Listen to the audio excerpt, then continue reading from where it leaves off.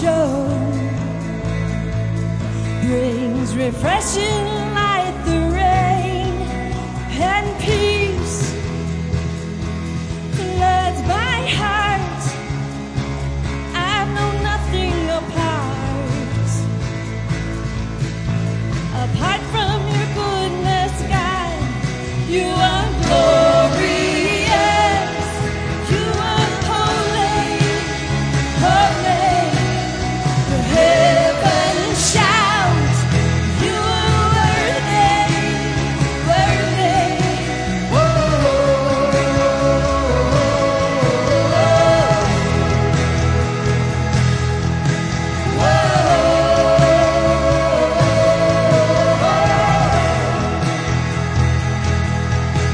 Your love frees my soul, and fear has no hold. For you have broken the chains. Now joy fills my life. Your spirit, your light. I'm undone by the kindness of Christ. You are glorious. You are holy, holy. The heavens shout. You are worthy, worthy. My soul cries out. You are holy, holy. The nations shout. You are worthy, worthy.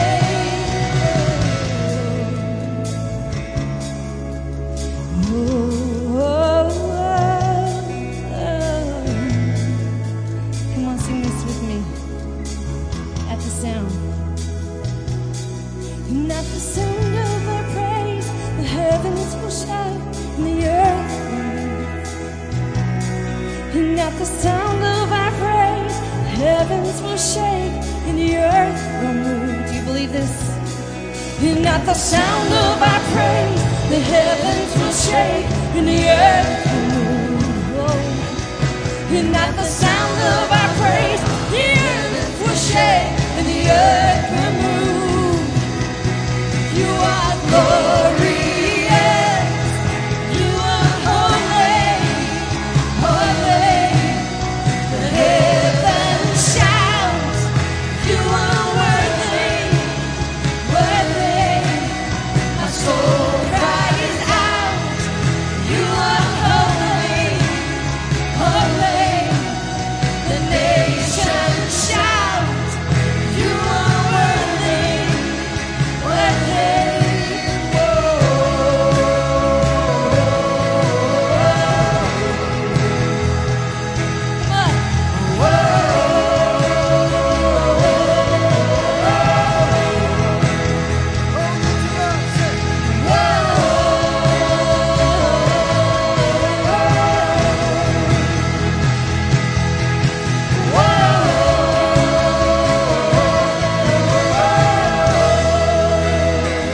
We praise you, God.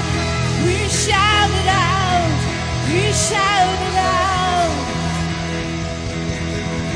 And at the sound of your praise, heavens will shake and the earth will move. Come on, that's our praise. And at the sound of our praise, the heavens will shake and the earth will move. And at the sound of our praise, the heavens will shake and the earth will move. And at the sound of our praise, the heavens will shake and the earth will move through our praise. Come on, just lift your voice this morning, because with your praise, those chains are loosened, those chains fall off. So just lift your voice to Him this morning, because the praises, we want them to fill this place.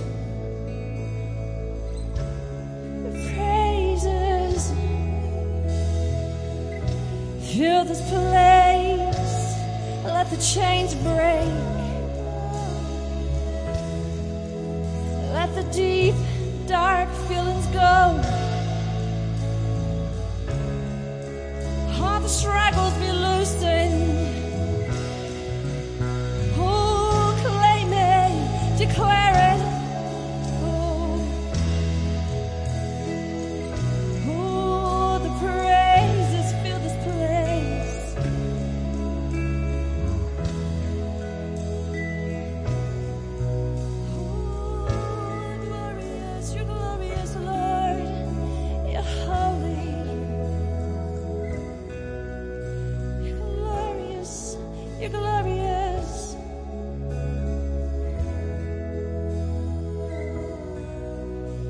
The sound of our praise, the heavens will shake and the earth will move. Just sing it some more time.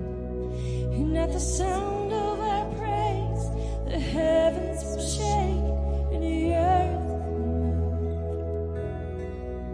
And at the sound of our praise, the heavens will shake and the earth will move. Last time. And at the sound of our praise, the heavens will shake and the earth will move. Can you just give him glory this morning?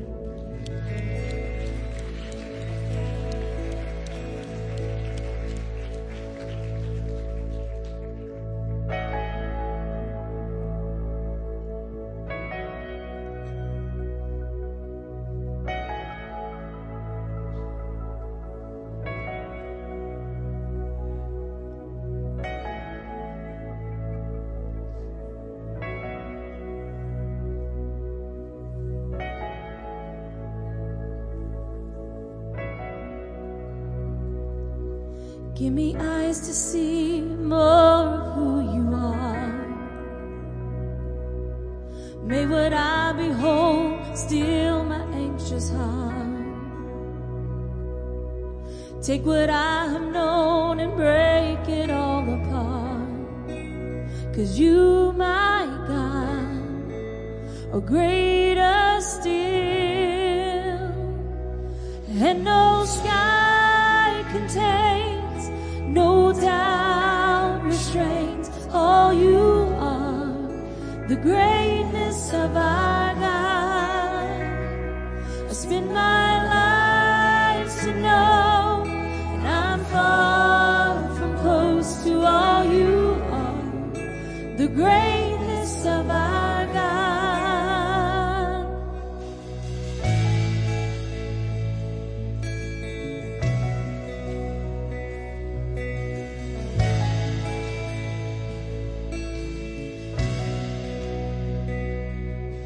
Give me grace to see beyond this moment here,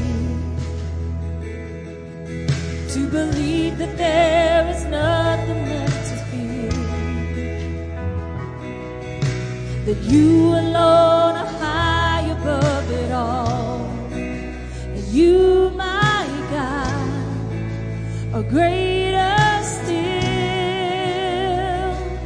and no sky contains, no doubt restrains all you are, the greatness of our God. I spend my life to know, and I'm far from close to all you are, the greatness of our God. And no sky contains, no doubt restrains all you are, the greatness of our God. I spend my life to know, and I'm far from close to all you are, the greatness of our God. How many of y'all believe God is good and God is great, and there's nothing that can separate us from him?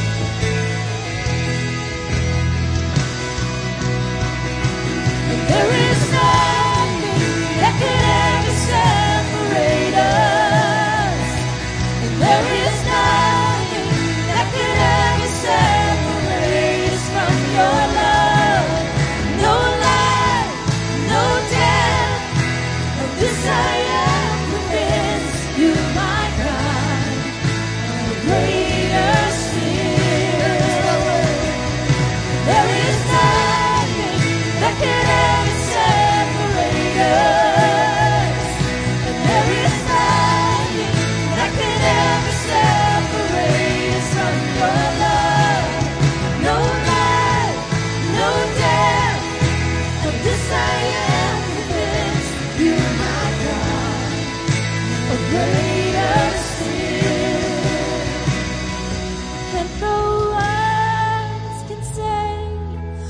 song convey all you are, the greatness of our God.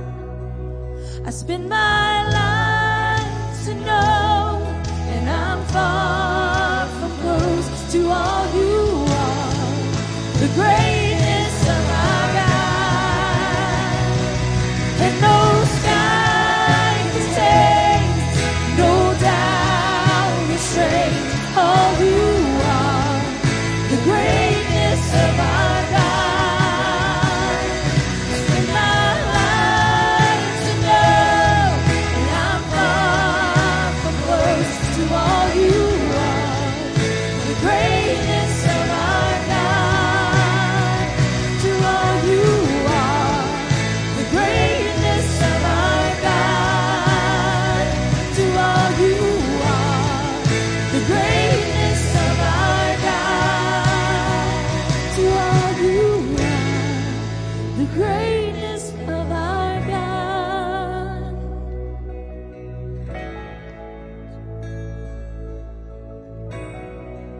Great God, so great, so great. And no sky contains, no doubt restrains all you are, the greatness of our God. I spend my life to know, and I'm far from close to all you are, the greatness of our God.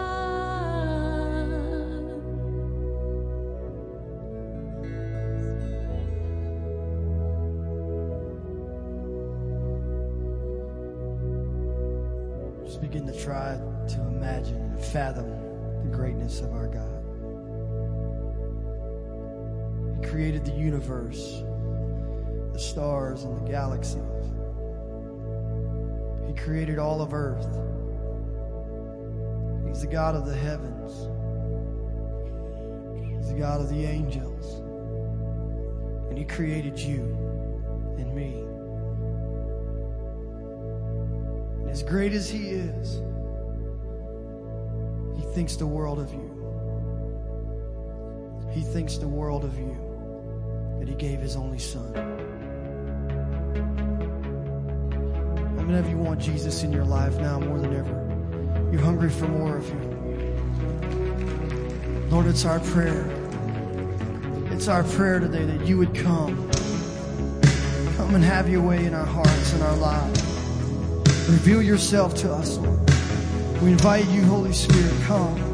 Move in us this morning as we worship you in this place, Lord, together. As we give you our hearts, we give you everything that's inside of us. All that we have belongs to you, God, because you are our Creator.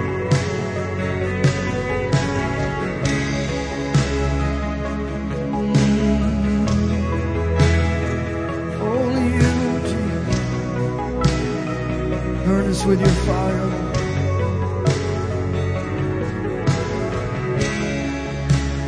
Burn us with your fire. Burn us with your flame, blazing like the sun, branded by your name. Your presence our desire, longing for the day when we'll see you face to face, your glory on display. What a glorious day. Come on, if you remember singing with us, come Jesus now. Come Jesus, make ready a love that lasts eternally. Come Jesus, make steady our hearts to behold your glory.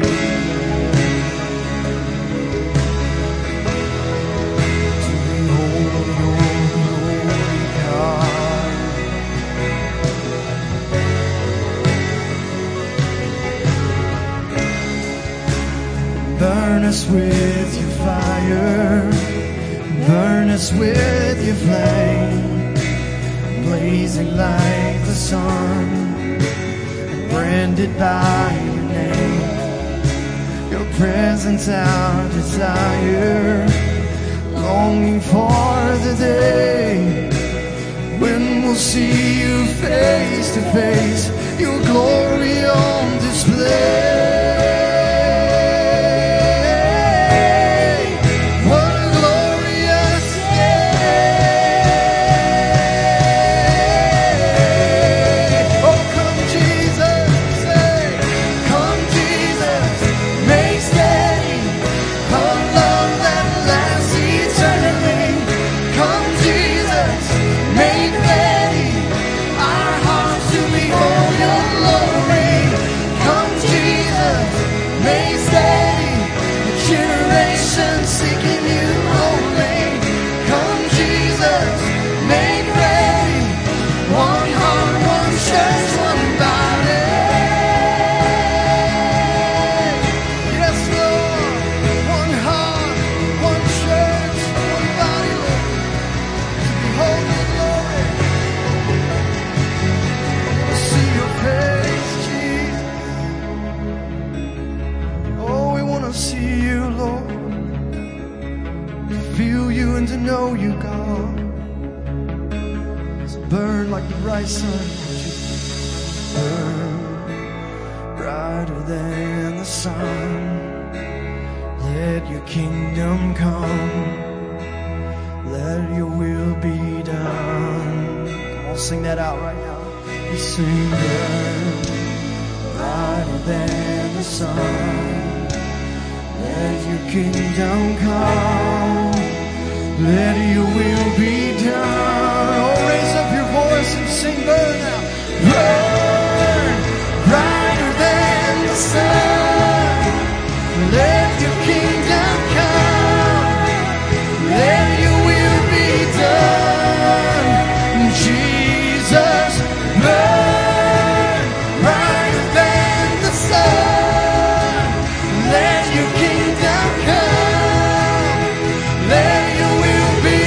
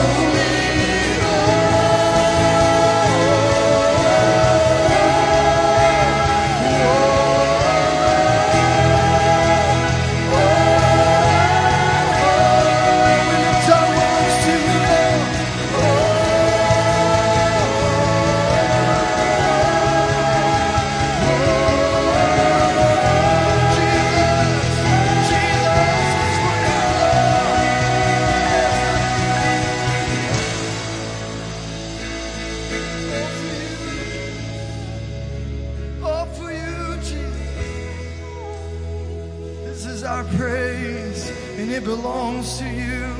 We worship you in this place, God. For all that you are and all that you've done. You're so good, you're so great. We sing burn brighter than the sun. Let your kingdom come. Let your will be done. One more time, burn, Jesus. Burn brighter than the sun. Let your kingdom come. Let your will be done. Sing, holy is the Lamb one time. Holy is the Lamb of glory to the Lord Almighty. Angels cry. Saints join with the angels as we sing. Holy is the Lamb of glory to the Lord Almighty. Angels cry. Can you lift your voice one more time as we sing it together? Holy is the Lamb of glory to the Lord Almighty. Angels cry, holy, holy, holy. Come on, just lift your hands. Come on, just close your eyes and lift your hands this morning. As we come together as one body, come on, just focus on your Lord. Just focus on your Lord. Father, we praise you. We declare that you are holy. We declare that you are high and lifted up above every circumstance, above every problem, over every emotional hurt, over every physical problem, over everything that's been destroyed, everything that's been brought on. You are high, you are lifted up, you are holy, you are the Lord Most High, you are the Lord Most High. You are the Lion and you are the Lamb. You are the great I am. We worship you. We worship you this morning. We join with the host of angels and declare you are holy. You are holy. You are holy. You are holy. You are holy. Oh, you are holy. Oh, Lord Jesus, help us to get our eyes off ourselves long enough to get our eyes upon our King, upon our risen Savior, the one who was and is and will come. Oh, the one that will redeem us and take us home one day. Help us keep our eyes upon you, Lord. We praise you. We worship you. We thank you, Lord Jesus. Blessing unto your holy name. Thank you, Jesus. Praise you, Lord.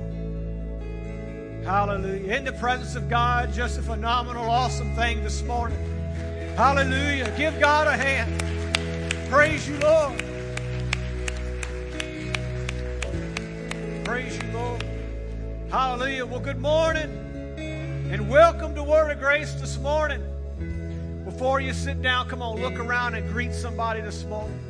Shake somebody's hand. If you sit in the same spot every Sunday morning, reach out and shake somebody's different hand this morning.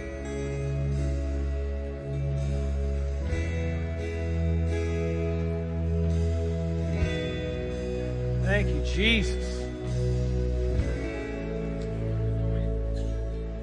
Isn't it awesome to be in the house of God this morning? Woohoo! Man, it's going to be a good Sunday. It's already been a good Sunday. Pastor Russell wanted to be here with us this morning, but he's on his way for a trip. He's going on vacation. How many of y'all believe he deserves a vacation? Yeah. And he gets to celebrate his birthday this week. We had his celebration here at the church Wednesday, but his actual birthday is this week. So if you happen to see him on Facebook or whatever, send him a message, let him know that you're thinking about him. But his flight got changed this morning, so he had to fly out a little early. So we're going to be in prayer for him in just a bit. But before we do that, I want to go over a couple quick announcements. We have prayer on Sunday mornings at 8:15. If you didn't know about it, it's 8:15 right in this far left classroom when you enter into the church. If you hadn't been a part of it, come be a part. We'll just meet for about a half an hour.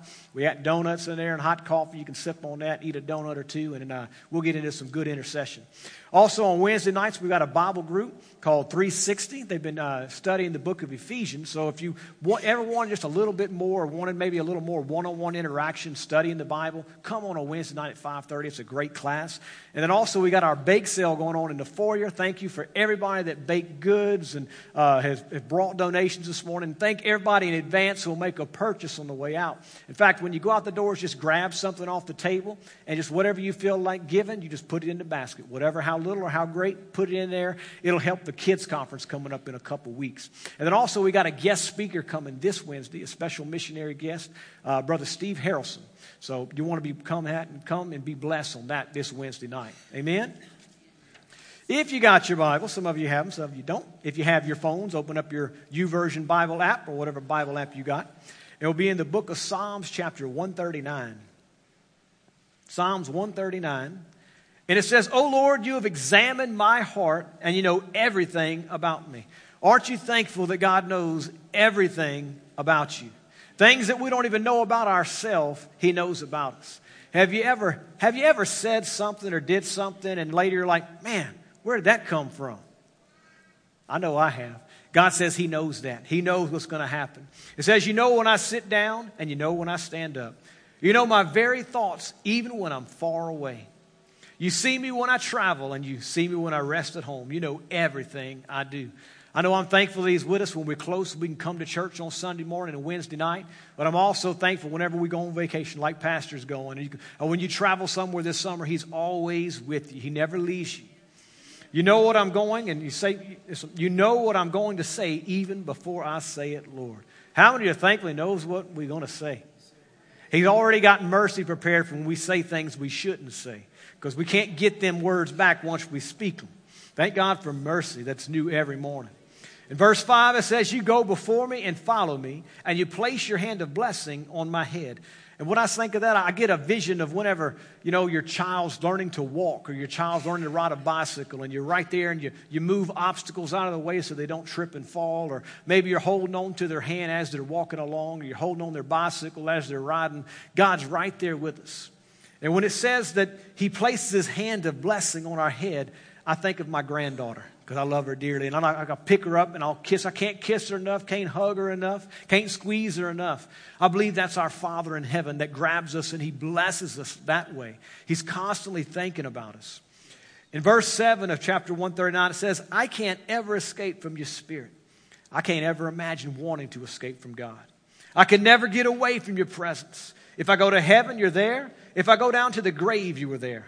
If I ride the wings of the morning, if I dwell on the farthest oceans, you were there.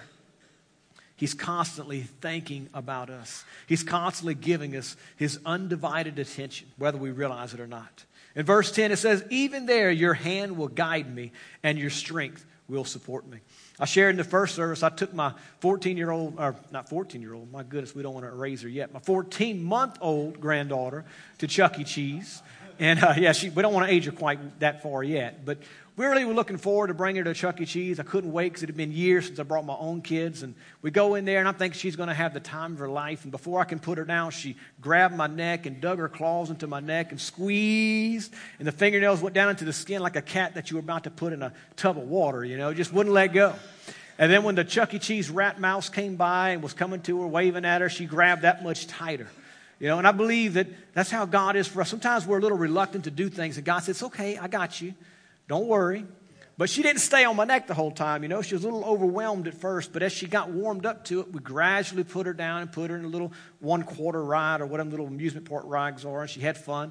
And before you knew it, for too long, she was running all over that place, and we couldn't keep up with her, because she knew we were there. If she needed something, we were there, but she was going to have fun. But it just took her a little time. That's how God is with us. Sometimes we feel like God's right there, and we can feel His presence. We feel His strong arms around us. And then there's other times we feel, man, where are you, God?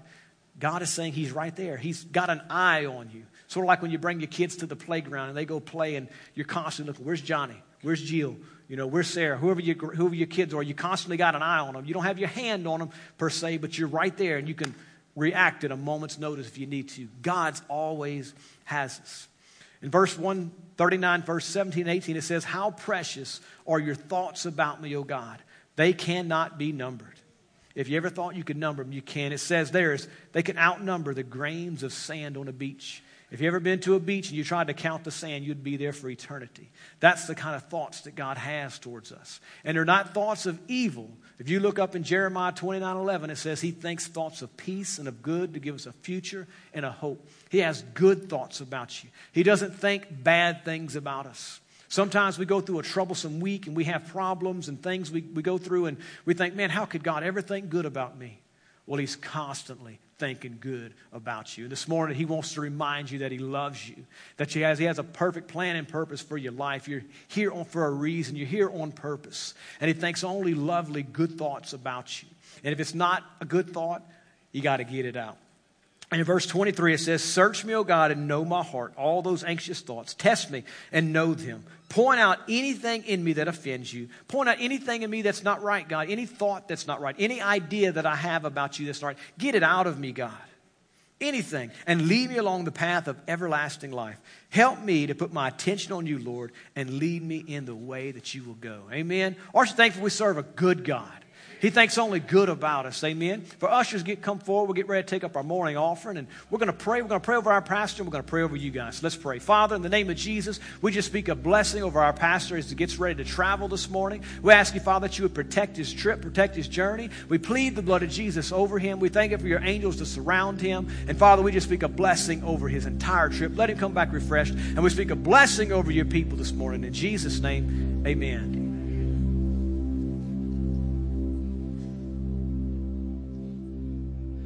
If you've been walking the same old road for miles and miles, if you've been hearing the same old voice tell the same old lies, if you're trying to fill the same old holes inside, well, there's a better life. There's a better life. If you got pain, he's a pain taker. Feel lost, he's a way maker. If you need freedom, a saving, he's a prison shaking savior. If you got chains, he's a chain breaker. We've all searched for the light of day in the dead of night. We've all found ourselves worn out from the same old fight. We've all run the things we know just ain't right. When there's a better life, well, there's a better life. If you got pain, he's a pain taker. If you feel lost, he's a way maker. You need freedom, saving. He's a prison shaking savior. If you got chains, he's a chain breaker.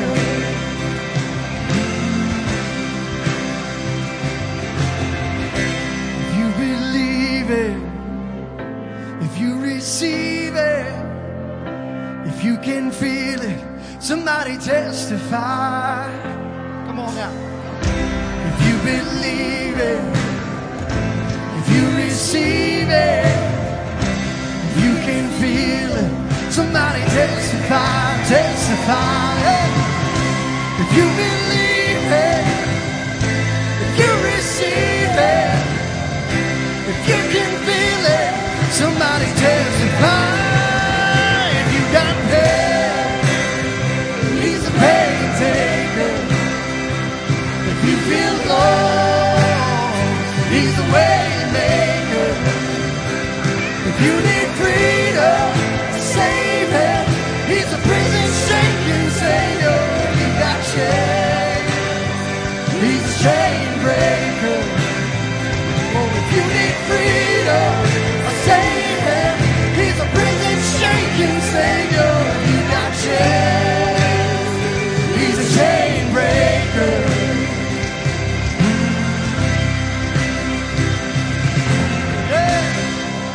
If you believe it, give a shout of praise this morning. Hey. Praise the Lord.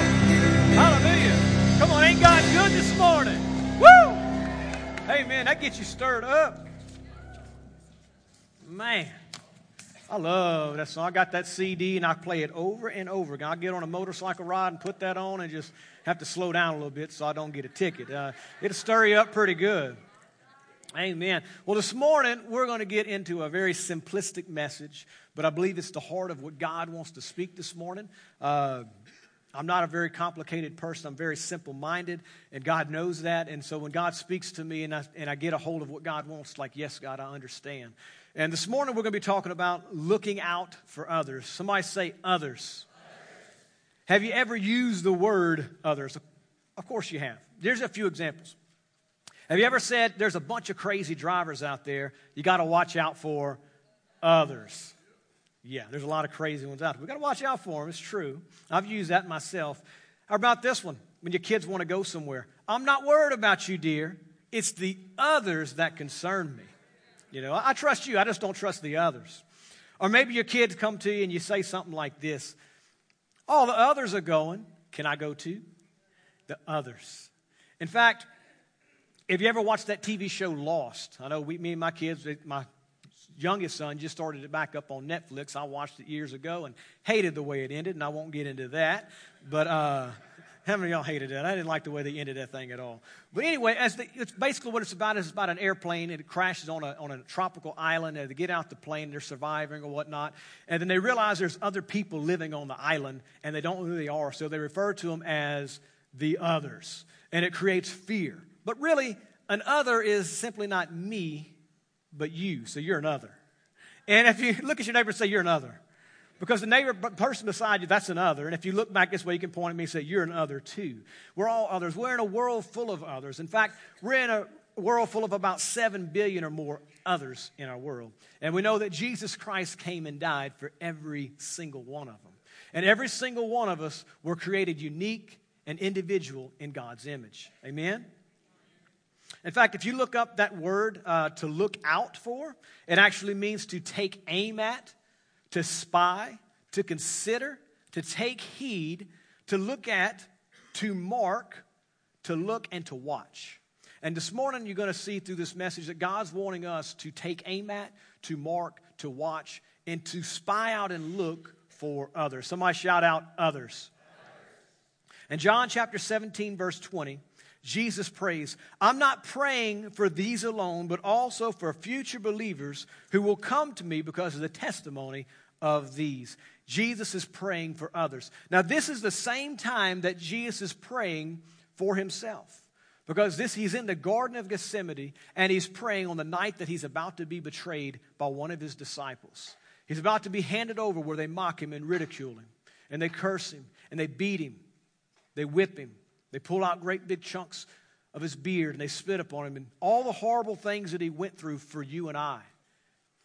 And he's in the garden.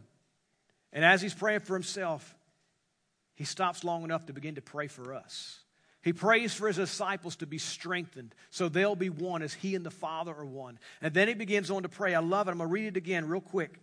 It says, I'm not praying for these alone, but also for future believers. And that right at that moment, on the night of his betrayal, he saw you, and he began to pray for you, and he began to pray for all those people that will ever exist on this earth. His life was for others. How many are married this morning? Anybody married? You know for sure that your life isn't just about you, but it's about others. It's about your wife. Wives, it's about your husbands. And if you got kids, you know your life really ain't about you no more. It's about your kids. In fact, I like what one man said, that he knew that he was going to be a good husband. You know, he found out he was going to have a baby, and he promised his wife, he said, you know what, I promise you, at 3 a.m. when that baby goes to crying, I'll keep that bed warm while you change its diapers. You know, he was looking out for others, man. He was going to take care of his bride. But, you know, it's true. Whenever you have kids, your life isn't about you anymore. Even some of the movies you used to go see, now you're watching Disney movies. Maybe even some of the music you used to listen to, you're like, we're putting it on K-Love or The Bridge. You know, I can't listen to that stuff no more. Some of that language I can't hear no more. I got a kid in the car, you know. And then when you have grandbabies, oh boy, your life really is about others. All your money goes to them grandbabies. You can't get them enough, buy them enough. I know me and my wife, we can't go to the mall without going to that children's place and buying clothes. You know, she got to hit the clearance rack, and a baby's got more clothes she knows what to do with. But it's about others. You know, even the things you eat. You used to go to certain restaurants when you got kids. Now you're going to Pizza Hut or you're going to McDonald's. Don't go there, it's nasty. But anyway, you're going somewhere that you may not want to go, but you're going where the kids can eat, you know. I remember when my kids were little, we used to go to the China Garden or whatever that place is across the street, which I don't go to anymore. But we would go there. My son never liked it. All he would eat was chicken nuggets. I paid $10 for Chinese food, and he'd give me chicken nuggets. Like, boy, we'll feed you something on the way home, you know. But it's about other people. It's not about yourself anymore. In fact, selfishness comes very, very easy, doesn't it? But selflessness is learned, and it's something that we have to discipline ourselves in. If you don't believe me, think about your child when they're about 1.5, 2 years old, and they get their favorite toy, and then somebody comes to the house and starts playing with it. The first thing they do is yank it and say, what? Mine. That's mine. And then you have to pop the hand, and you have to show them you got to share. You got to share your toys.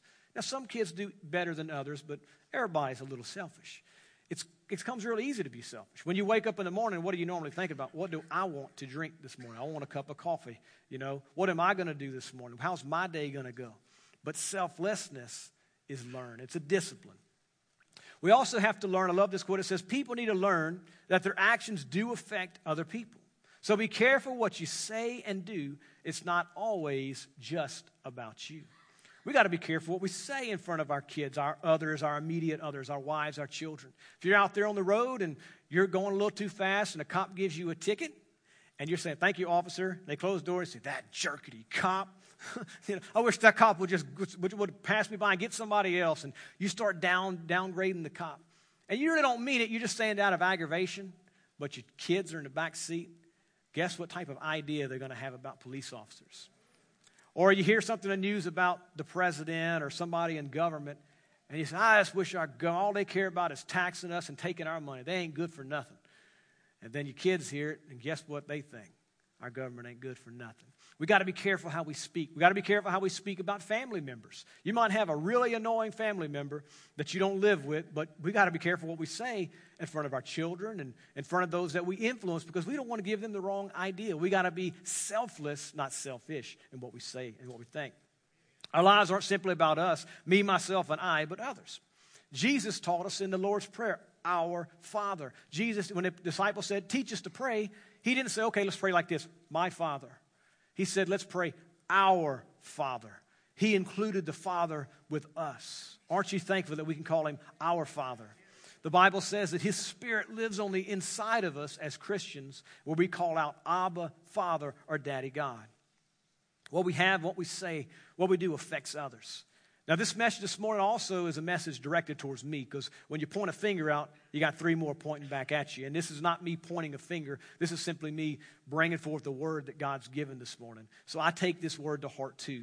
And I love this scripture. It says, don't you realize that in a race, everyone wins, everyone runs, but only one person gets the prize. So run to win. As athletes are disciplined in their training, they do it to win a prize that will fade away. But we do it for an eternal prize. How many of y'all are running a race to win? Amen? Y'all ready for an eternal prize? In verse 26, it says, so I run with purpose in every step. I'm not just shadow boxing. And in verse 27, this is the part I want to zoom in on. It says, I discipline my body like an athlete. I discipline my life, training it to do what I should. And otherwise, I fear that after preaching to others, I myself may be disqualified.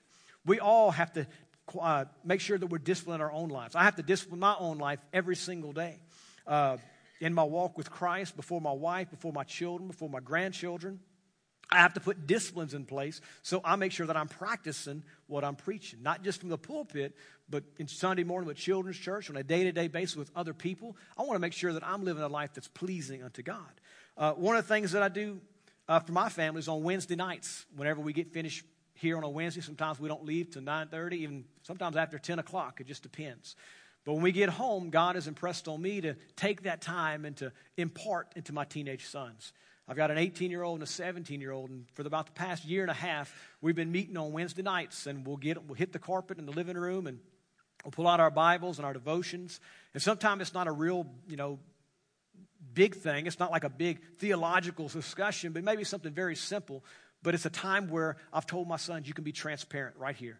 Anything you've done, it's a safe place. Let it out. Let's talk about it. Let's get through it. Dad's here. You know, you can tell me anything.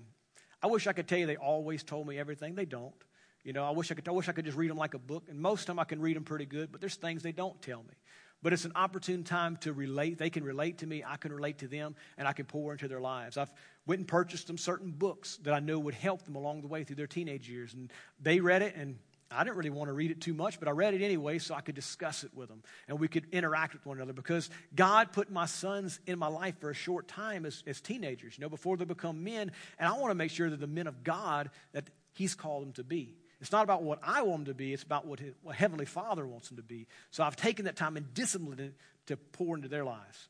Where a lot of times I'd rather just go home and go to bed or eat a peanut butter sandwich and hit the sack, you know, whatever. I take that time to minister to them. With my little granddaughter, I love her to death. And she'll come to the house, we'll put Barney on, and we'll start singing. You know, the wheels on the bus go round and round. And them songs get annoying after a while, but I do it because I love her. But I don't just let it be a fun time. I take it where I'll start singing her Christian songs. There's not any on the Netflix, you know. There's nothing that we have there. So I'll just take that time and start singing, Jesus loves me, this I know, for the Bible tells me so. And Jesus loves all the children of the world. And I'll just start singing to her and giving her those spiritual songs. And I'll begin to put her name into the song because I want that sown into her life at a young age, you know, where she gives her life to Jesus at a tender young age. So I want to make the most of every opportune time that I have with her. So that's a discipline I put in my life. I don't just, go play with the toys. I'll play with it when I'm tired. Well, you know, we'll do something else. I take that time to invest into her life. And then there's something else I have to do because I'm a very task-oriented person. When I get to work on a Tuesday morning, I'll make me one list on a sticky note. And the very first thing that it says is make a list for the week. So I'll make another list. And I'll have another sticky note with another list. I make all kind of lists because I feel like when I cross something off my list, I've accomplished something. Anybody like that? You like to cross off things. You feel accomplished. Well, one of the things I had to teach myself, and it's learned, because what? Selfishness comes easy. Selflessness is learned and disciplined. I had to put some things on my wall, on a sticky note, right next to my phone at my desk, to remind myself that life isn't about tasks. Life is about people. And I know that, but I got to remind myself sometimes so I can say the list can wait. When I pick up the phone to talk to somebody, or somebody picks up the phone to call me, or I'm ministering to somebody on the phone, or whatever's going on. And here's 4 things that I put on a sticky note to help me. Do not hurry. In other words, don't hurry up so you can get to the next thing. Take your time. Others come first.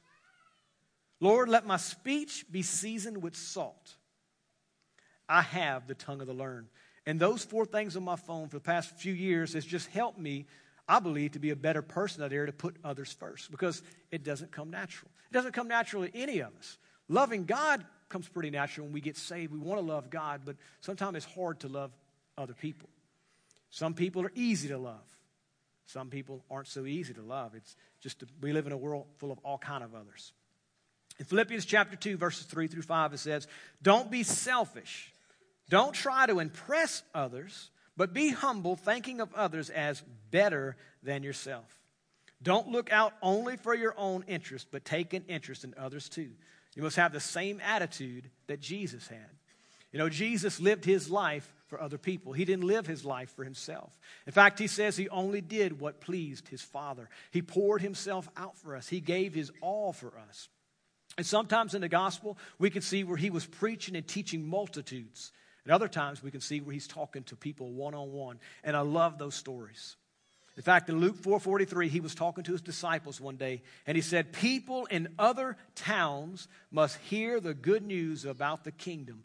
That's why I was sent. He didn't just stay in one place and say, everybody come to me and I'll teach you, but I'm not going to you. He went out and he looked for the others that needed to hear him. Sometimes it was a bunch of them at once. And other times it was a 6-hour trip to speak to one individual.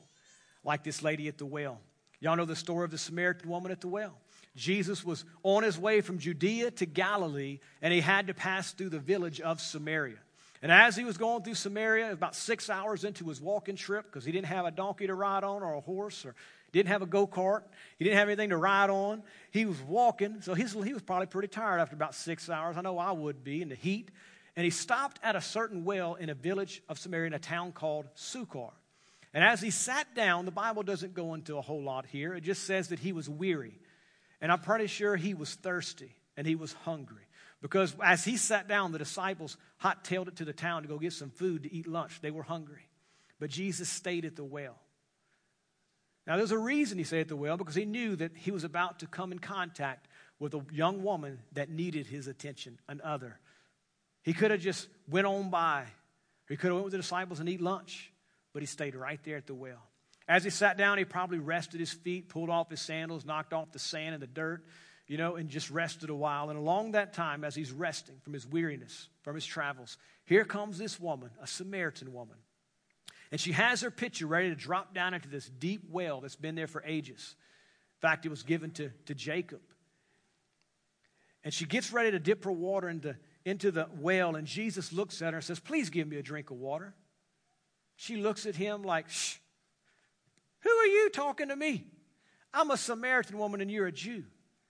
Now, if you didn't know already, during this time, the Jewish people and the Samaritan people, they didn't talk to each other. They didn't get along. In fact, the Jewish people would refer to the Samaritans as dogs. They didn't have any dealings with them. So the Samaritan woman said, "Who are you, a Jew, talking to me, asking to give you some water?" Jesus could have quit right there and said, "Oh, don't worry about it. I had something for you, but you're going to be like that? Forget it." He could have went on about his business. But he didn't. He said, "Ma'am, if you knew who it was that was asking you for water and the gift that you could receive today, you would have asked me and I would have given you living water." So instead of her just saying right there, "Okay, give me some of that," she says, "How are you going to do that? You ain't got a bucket to dip with, and you ain't no better than our ancestor Jacob." And Jesus looked at her, square in the eyes, and said, "Hey, if you drink this water, everybody that drinks this water is going to get thirsty again. But if you drink the water that I give, it'll spring up a fountain of living water within. You'll have eternal life, and you'll never thirst again." It began to do a work on the inside of her. Her head and her spirit started to kind of conflict. The Bible says that those forces are constantly opposing one another. One part of her sitting there thinking, "Who are you?" And the other part is saying, "Well, maybe you got something I need. I don't know." And she's back and forth wrestling with this. So she finally said, "Well, give me some of that. If you got living water, I'll take it. I don't want to come back and dip this water no more." And he said, "Okay, I tell you what, go get your husband." Uh-oh. She puts her head down. "I ain't got a husband." Jesus looked at her, already knows everything. That's right, you ain't got a husband. In fact, you've had 5 husbands, and the one man you're living right now, he ain't your husband at all. So instead of her saying, "Oh, I've been found out," she just dismissed it. "Oh, you must be a prophet then. I see that you're a prophet. So please tell me, how come you Jews," goes back into that mindset again in her thoughts, I'm going to defend myself. "How come you Jews say we're supposed to worship in Jerusalem, but we believe we're supposed to worship on this mountain here?" Then Jesus hits it right where it needs to be hit, right in her spirit. And he says, "I tell you the truth, the time is right now at hand where the people that worship God must worship him in spirit and in truth." What they know and what they know is true in their spirit. They must worship him in spirit and in truth. She starts to understand a little bit. She says, "Wow, this is starting to make a little sense. But I don't know if that's true or not, and I don't know who you are, but I do know that one day, Jewish man, that there's going to be a guy come. He's the Messiah, the anointed one. And he's going to show us everything in the way to live." Jesus just stops her right there and says, "Hey, lady, I am he." Boom, her eyes are open. She drops her water jug, which is her way of income and bringing stuff to her family, and she hightails it back to the Samaritan town. Along that way, as she's dropping the thing, here come back the disciples after getting some food. They see Jesus talking to this Samaritan woman, this dog in their eyes, this person that's filthy and they shouldn't talk to. But the Bible says not one of them said a word, though they were thinking it. And one translation says that their face showed it. Have you ever had a problem you don't have a problem maybe speaking something, but you have a problem revealing it with your face? I've had my wife tell me before, if your looks could kill somebody sometimes. That the way you look at somebody, when you look at your kids a certain way. You ever been somewhere with your kids and they act up and you just give them that look? And they know they're getting it when they get home. Even though you didn't say it, they just know that it's coming. If looks could kill, sometimes that's needed. But there's other times when we're in a situation around a lot of other people, we got to get our face and put our face right before God. It needs to be redeemed because our face is connected with our thoughts, isn't it? What we think a lot of times comes right on our face. And even though we don't say it, we've thought it. And that's just as bad. So we need to get that under control. Amen? So the disciples come back. The woman leaves. And look what the woman does. The woman left her water jar beside the well and ran back to the village telling everyone. She didn't go back and just talk to her man. she went back and talked to everyone in the town of Sychar. Come and see a man who told me everything I ever did. Could he possibly be the Messiah, the one we've been waiting for? So the people came streaming from all over the village to see Jesus. In verse 39, it says, many Samaritans from the village believed in Jesus because the woman said, he told me everything I ever did.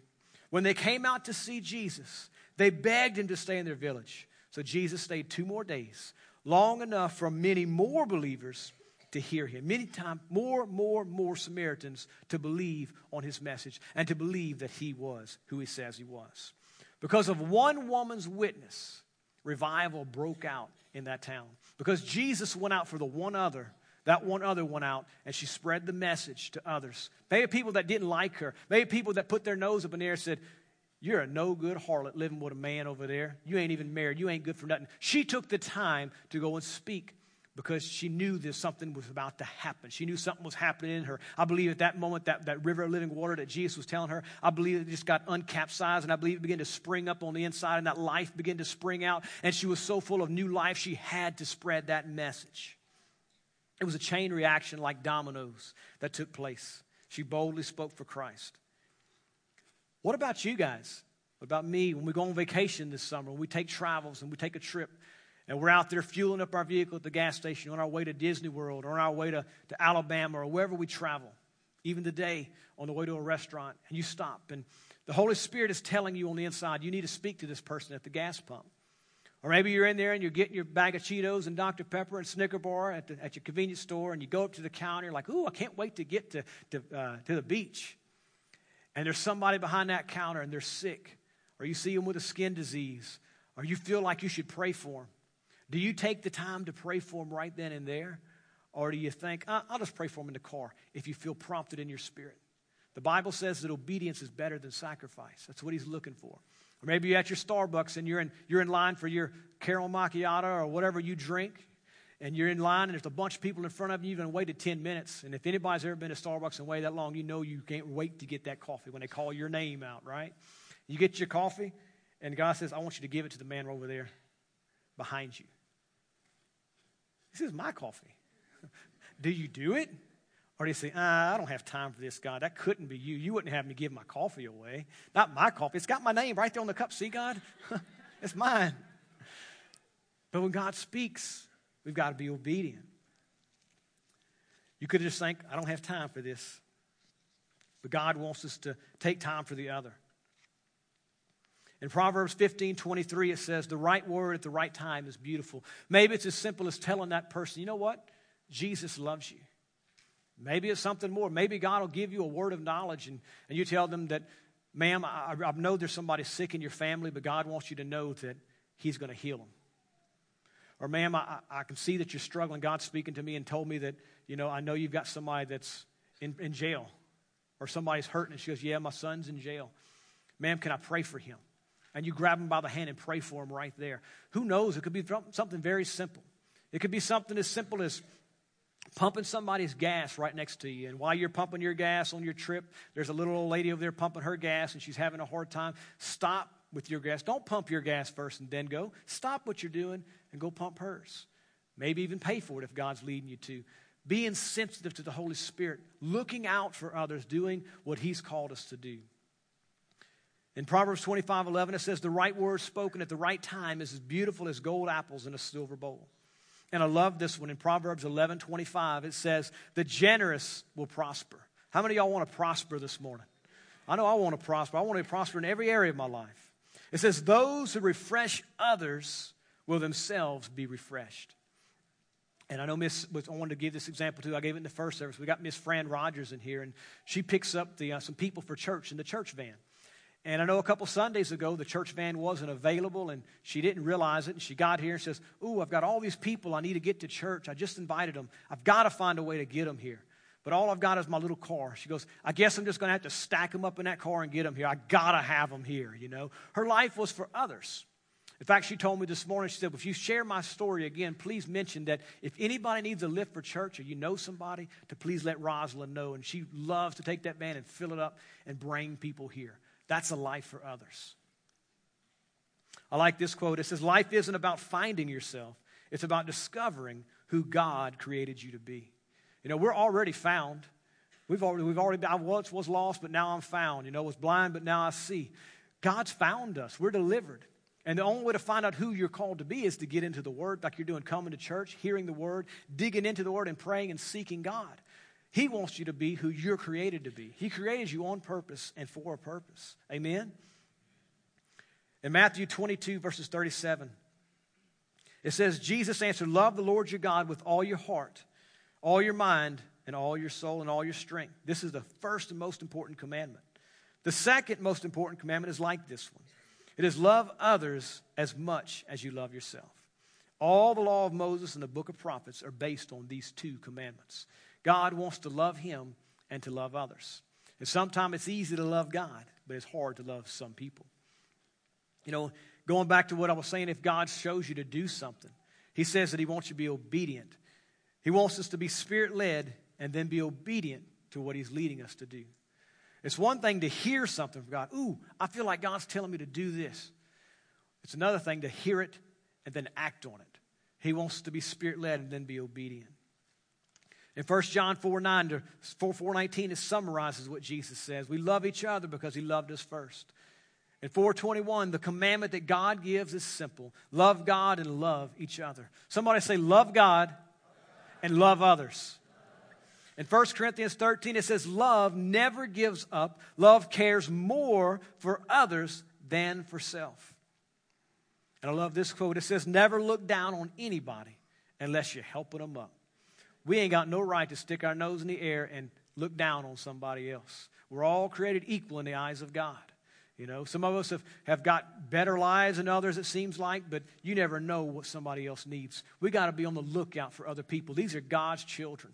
Even people that you may never, ever see again until eternity. You'll never know the life that could be changed by one person's life that you've affected, by one word spoken, by one prayer prayed, $1 given, one thing done for another.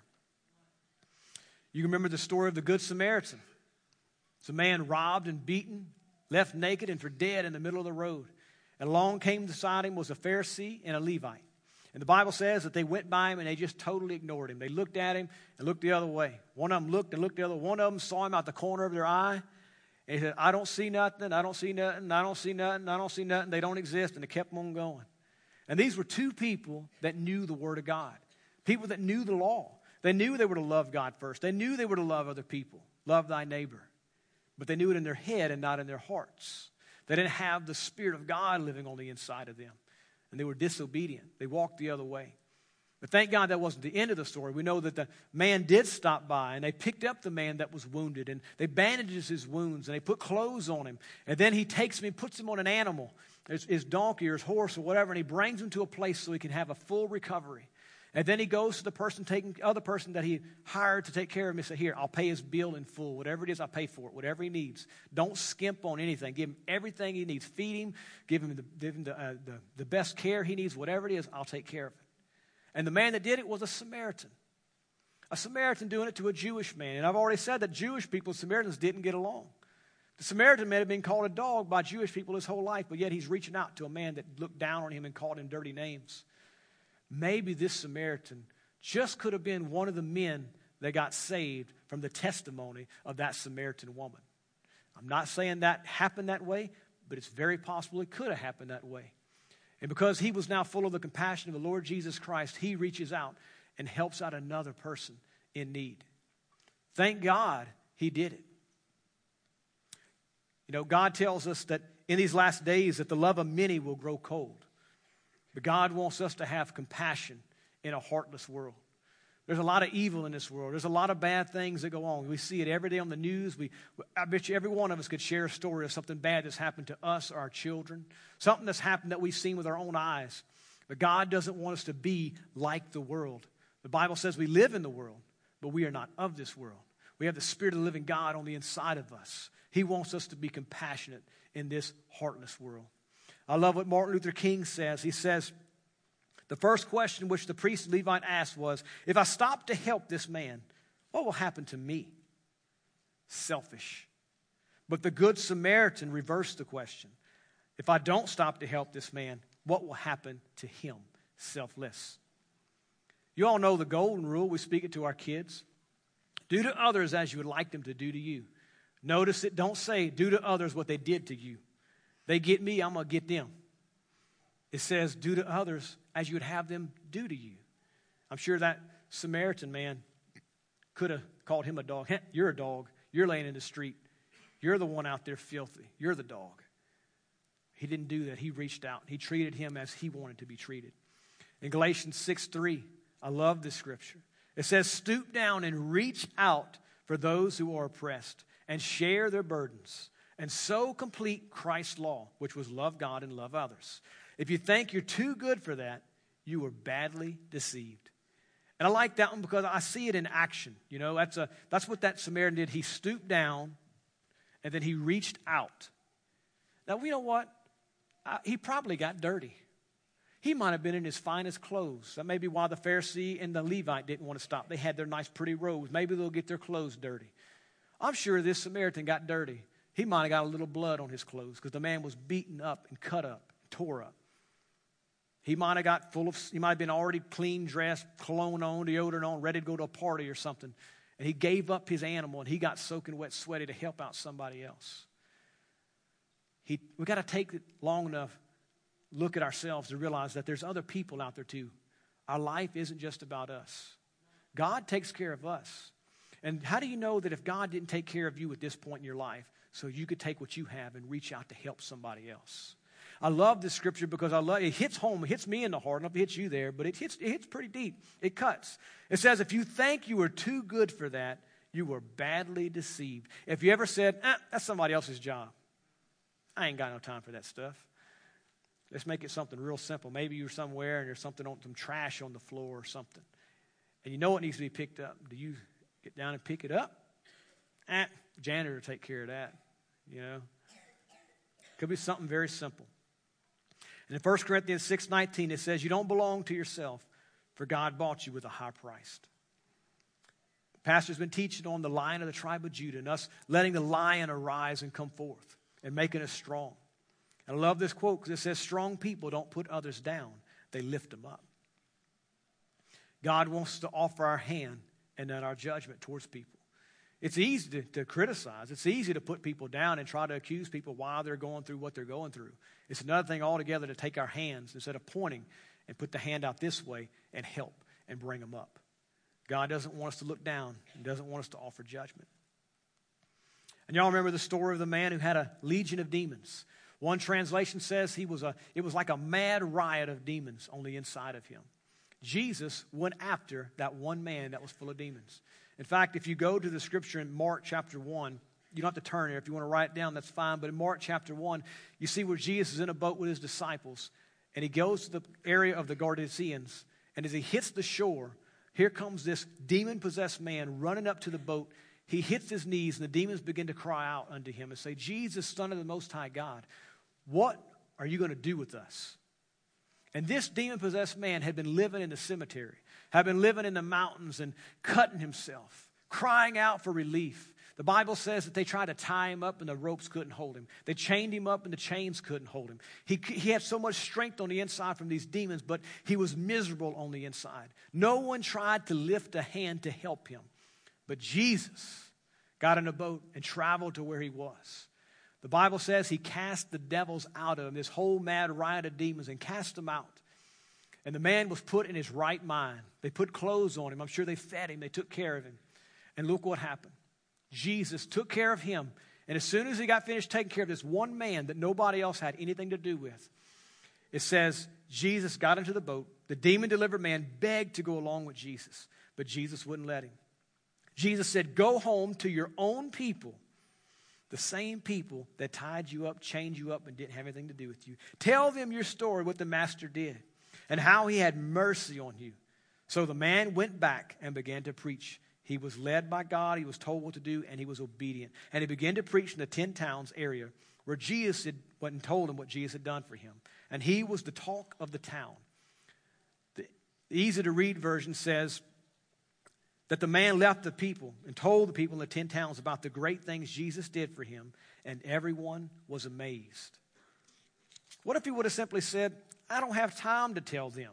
They didn't have any time for me. They tied me up, chained me up, and I was living in the cemetery. Ain't nobody brought me no food. Nobody took care of me. They were just scared of me. I don't have time to tell anybody. Besides, they're not going to want to hear what I have to say anyway. But thank God he was obedient, and he went to his town, and he began to tell them about all the great things God had done, and lives were changed because Jesus reached out to him.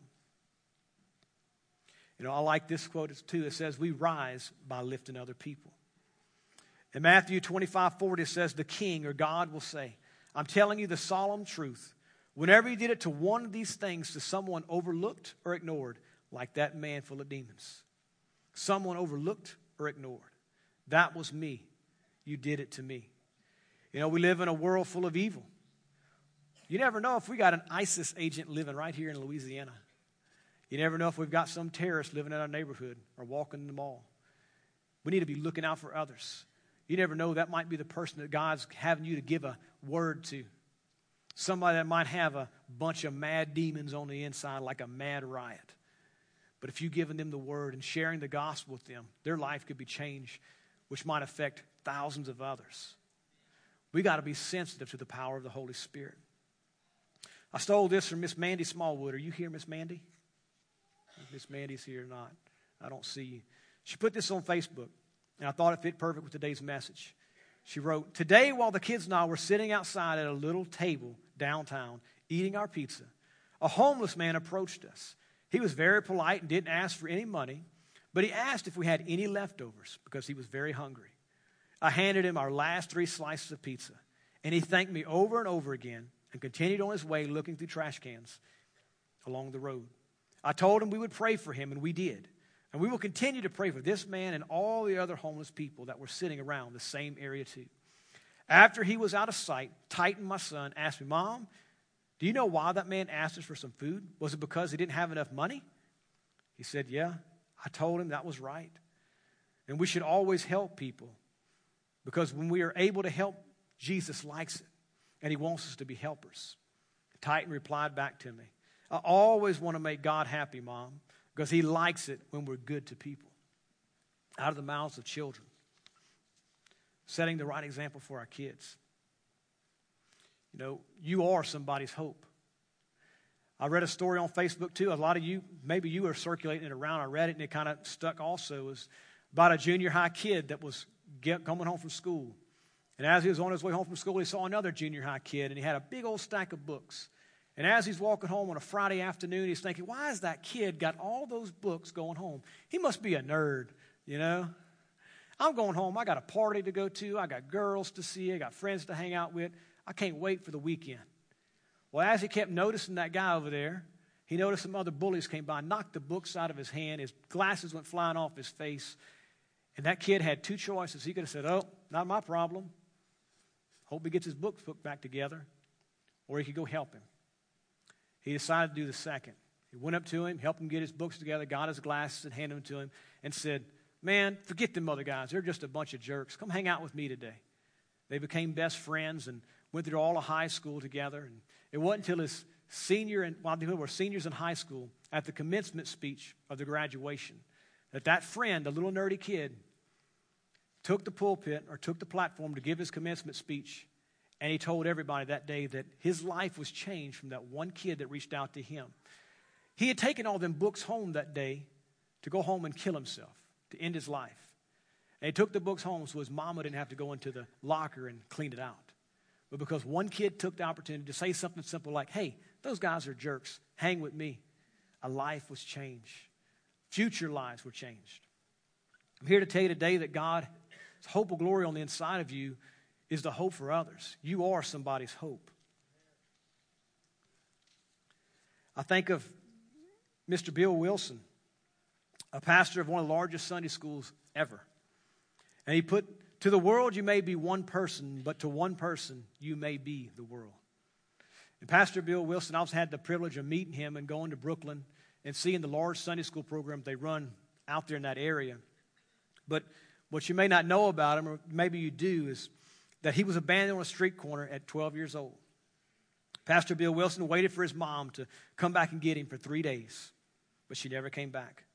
But a Christian man on his way to the hospital to see his own sick son stopped by and fed Bill Wilson. In fact, he took the time to go ahead and pay for his summer camp money and sent him off to a Christian summer camp where Bill Wilson gave his life to the Lord. His life was forever changed. And then later, through a series of events, he formed the largest Sunday school program around. He reaches out to over 150,000 kids a week globally, all because one Christian man, on his own way, on a good errand to go see his own sick kid in the hospital, took time to stop. He noticed Bill Wilson, fed him, and paid for his trip to a summer camp, and all the lives that have been affected since. I believe that his quote would be this: I believe I'm here for a reason, and my purpose is greater than my challenges. Bill Wilson's been through a whole lot. He's been stabbed. He's been shot. He's been in Brooklyn where the people dropped the whole bucket of bricks on top of his head. One time he was out there taking a picture of after 9/11, he was taking a picture of where the buildings were. And somebody came behind him and mugged him and put a gun up in his mouth or under his chin and shot, pulled the trigger, blew half his face off. He could have called it quits right there, but he kept going. My purpose is greater than my challenges. And GT Kids Ministry here at church, I get to oversee that program, and I love it. I love what I do every day. I thank God that I've been called to do this. And with that GT, a lot of times people ask me, what's it stand for? It stands for Gracetown Kids or Grace Trained Kids. For our motto is training and equipping kids for Jesus. And we don't get them very much. We get them just about an hour on a Sunday morning when they come. You know, I wish I could say we had the same amount of kids every Sunday. We don't, because if parents don't come, kids don't come. You know, they're dependent on you guys to bring them. And thank you for bringing your children to Children's Church. We pour everything we can into these kids because we believe it's a lot easier to raise them up the right way than to try to repair them when they're grown men and grown women. Amen? But we got an event coming up in July. It's called Prime.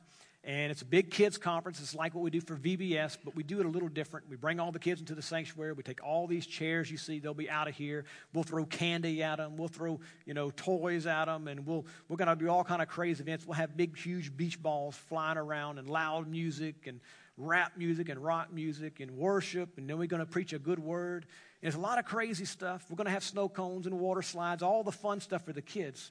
But we do all that because it's about changing their lives. It's about kids coming to the altar and surrendering their lives to Jesus.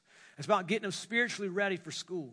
And one of the reasons we push it all the way to the end of July is because we're not trying to compete with other churches with VBSs. We're here to get our kids on fire for God so when school starts this season, that they're spiritually ready to come against all the obstacles that are going to come their way. So we get them ready. We have an opportunity to baptize them, and those that want to tell others that they want to live their lives for Christ always and forever, and they get baptized right out here in our water fountain.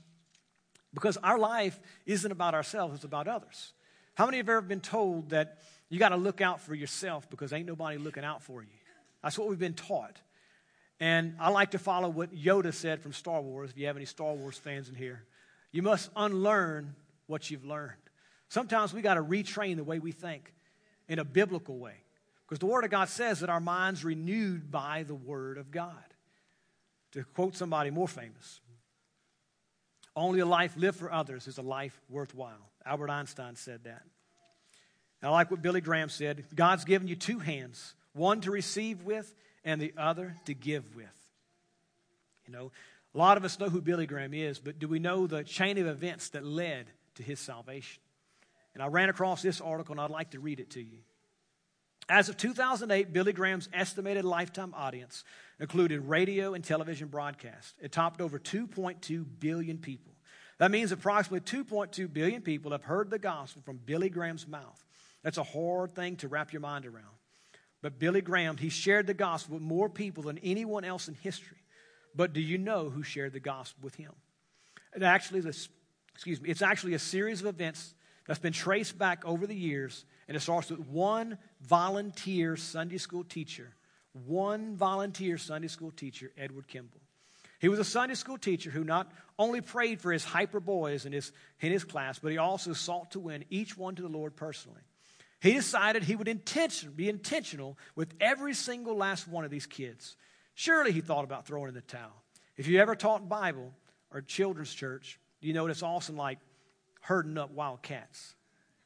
One young man in particular didn't seem to understand what the gospel was. So Kimball, this one Sunday school teacher, went to the shoe store where this man was stocking the shelves. This little boy was stocking the shelves. And he confronted him as he was stocking. And he began to tell him about the life of Jesus Christ. This young man was Dwight L. Moody. He gave his life to Jesus that day. He held on to what the gospel says. That day he believed the gospel, received Jesus Christ as his Savior. In his lifetime, Dwight L. Moody touched 2 continents for God, with thousands professing Christ through his ministry. And then J. Wilbur Chapman was converted at a Dwight L. Moody evangelistical meeting. Next, Billy Sunday was converted at a Chapman meeting, and Mordecai Ham was converted at a Billy Sunday meeting. And years later, Billy Graham was converted at a Ham meeting. But this fascinating chain of events was triggered by one Sunday school teacher's concern for a boy. If you're like most people, it goes on to say you've served in some capacity and ever wondered at times. Maybe things you've done for an individual person, you've wondered at times if what I'm doing really make a difference. If I really talk to this person today, is it really going to make a difference in their life? If this man right here, Edward Kimball, didn't take the time to search out that kid in the shoe store, we might never have had Billy Graham. There's been a lot of lives that would have never been affected because one person reached out to another, constantly looking out not for themselves, but looking out for others. You know, you can count the apples on a tree, but only God knows how many apples are in a single seed. You may think it's just one person, but how many other lives have been affected because of that one person? And I love what God promises here in 1 Peter 4:10. He says, God has given each of you a gift from his great variety of spiritual gifts. Use them well to serve one another. God has given each of you a gift. Say this with me. Say, God has given me a gift. Help me, Lord, to use it well to serve others. If we do that, we'll in a sense pay it forward, and the lives we affect will affect others' lives, and it'll become a chain reaction. And our area of influence will grow exponentially. I love what President Ronald Reagan said. He says, we can't help everyone, but everyone can help someone. Because one kind word can change someone's entire day. You think back of a couple of things I shared today. Let them sink in. Some things were right there in the Word of God. Some things were things that happened that could have happened right here in Louisiana. Be the reason somebody smiles today. Let that face be redeemed. When you feel like grumping, put them smile on and smile at somebody. Give them a kind word. Be the light that helps other people see. Amen? If we could, go ahead and stand on your feet this morning. Because you are somebody's hope. If you would, just bow your heads with me and let me pray over you. Father, this morning we just come to you. We worship you. We thank you, Father, for your living word. We thank you for everything you've done for us, God. Father, we thank you that we can wake up in the morning, Father God, with hope, knowing that you gave your all for us. And then, Father God, we can meet the morning and the day unafraid of where we would spend eternity, Father God, if we would breathe our last. But, Father, I thank you also that you didn't tell us just to love you alone, but you told us to love others too. And, Father, we thank you for every single person that is in this place today. And, Father, you are stirring us up on the inside to love you and to love others. And I praise you, God, after today, Lord, you would cause us not to be so reflective of ourselves, but to be looking out, to aim at, to mark, and to spy out other people. Before we dismiss this morning, with every head bowed and every eye closed this morning, if there's anyone here this morning, and maybe you used to live for Christ, you used to live for God, you're not living today, and this message has struck home because you're saying, I need to surrender because I don't know what my tomorrow will be like without Jesus. I need to give my heart over to Jesus. I need to recommit my life to Jesus. Heads bowed and eyes closed. If that's you, if you just slip your hand up quickly where you are and put it right back down. God bless you. God bless you. Anybody at all, if that's you, don't let the Spirit of God, don't quench what the Spirit of God's doing on the inside this morning. I'm not even going to call you to the front. But if that's you, just raise your hands. I want to pray over you. If you're there again, you need to raise your hand. Raise it up. Raise it up. Surrender it to God. Lord bless you. Lord bless you. You put your hand down. Lord bless you. Thank you, Jesus. Let's pray this prayer together. Say, Lord Jesus, right now, I surrender, fresh and new, my life to you. I believe and confess that you, Jesus, died for me, were buried, and came back to life. And you're in heaven praying for me today. Thank you, Jesus, for setting me free. Give me a love for you and give me a strong love for others. It's in Jesus' name I pray. Amen. Amen. Amen. Well, y'all go out looking for others today. Amen. We're going to have service this Wednesday. Don't forget, we've got before anybody goes anywhere, we've got a special service this Wednesday. We've got Brother Steve Harrelson coming, so you don't want to miss that, as Brother Cody comes and dismisses us in prayer. Some awesome. Let's pray. Father, we just thank you so much for this word. God, we thank you that when Jesus came, He didn't just tell us some hollow words, but that He lived the life of the very words that He preached. So, Father, I just pray that we would go now and that we would do the same things that Jesus has done before us.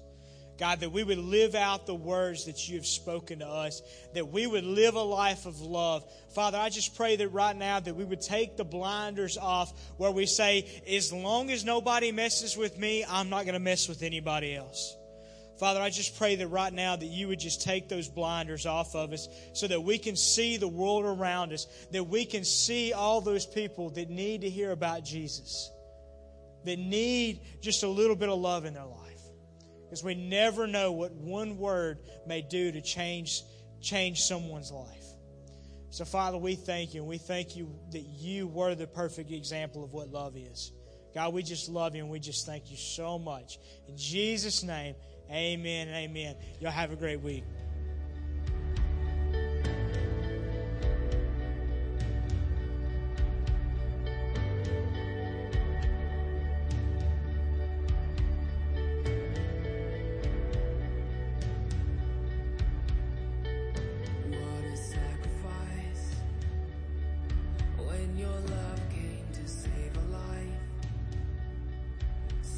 Darkness undone by light is where we all find hope. What a price you paid, and then perfection stepped from the grave.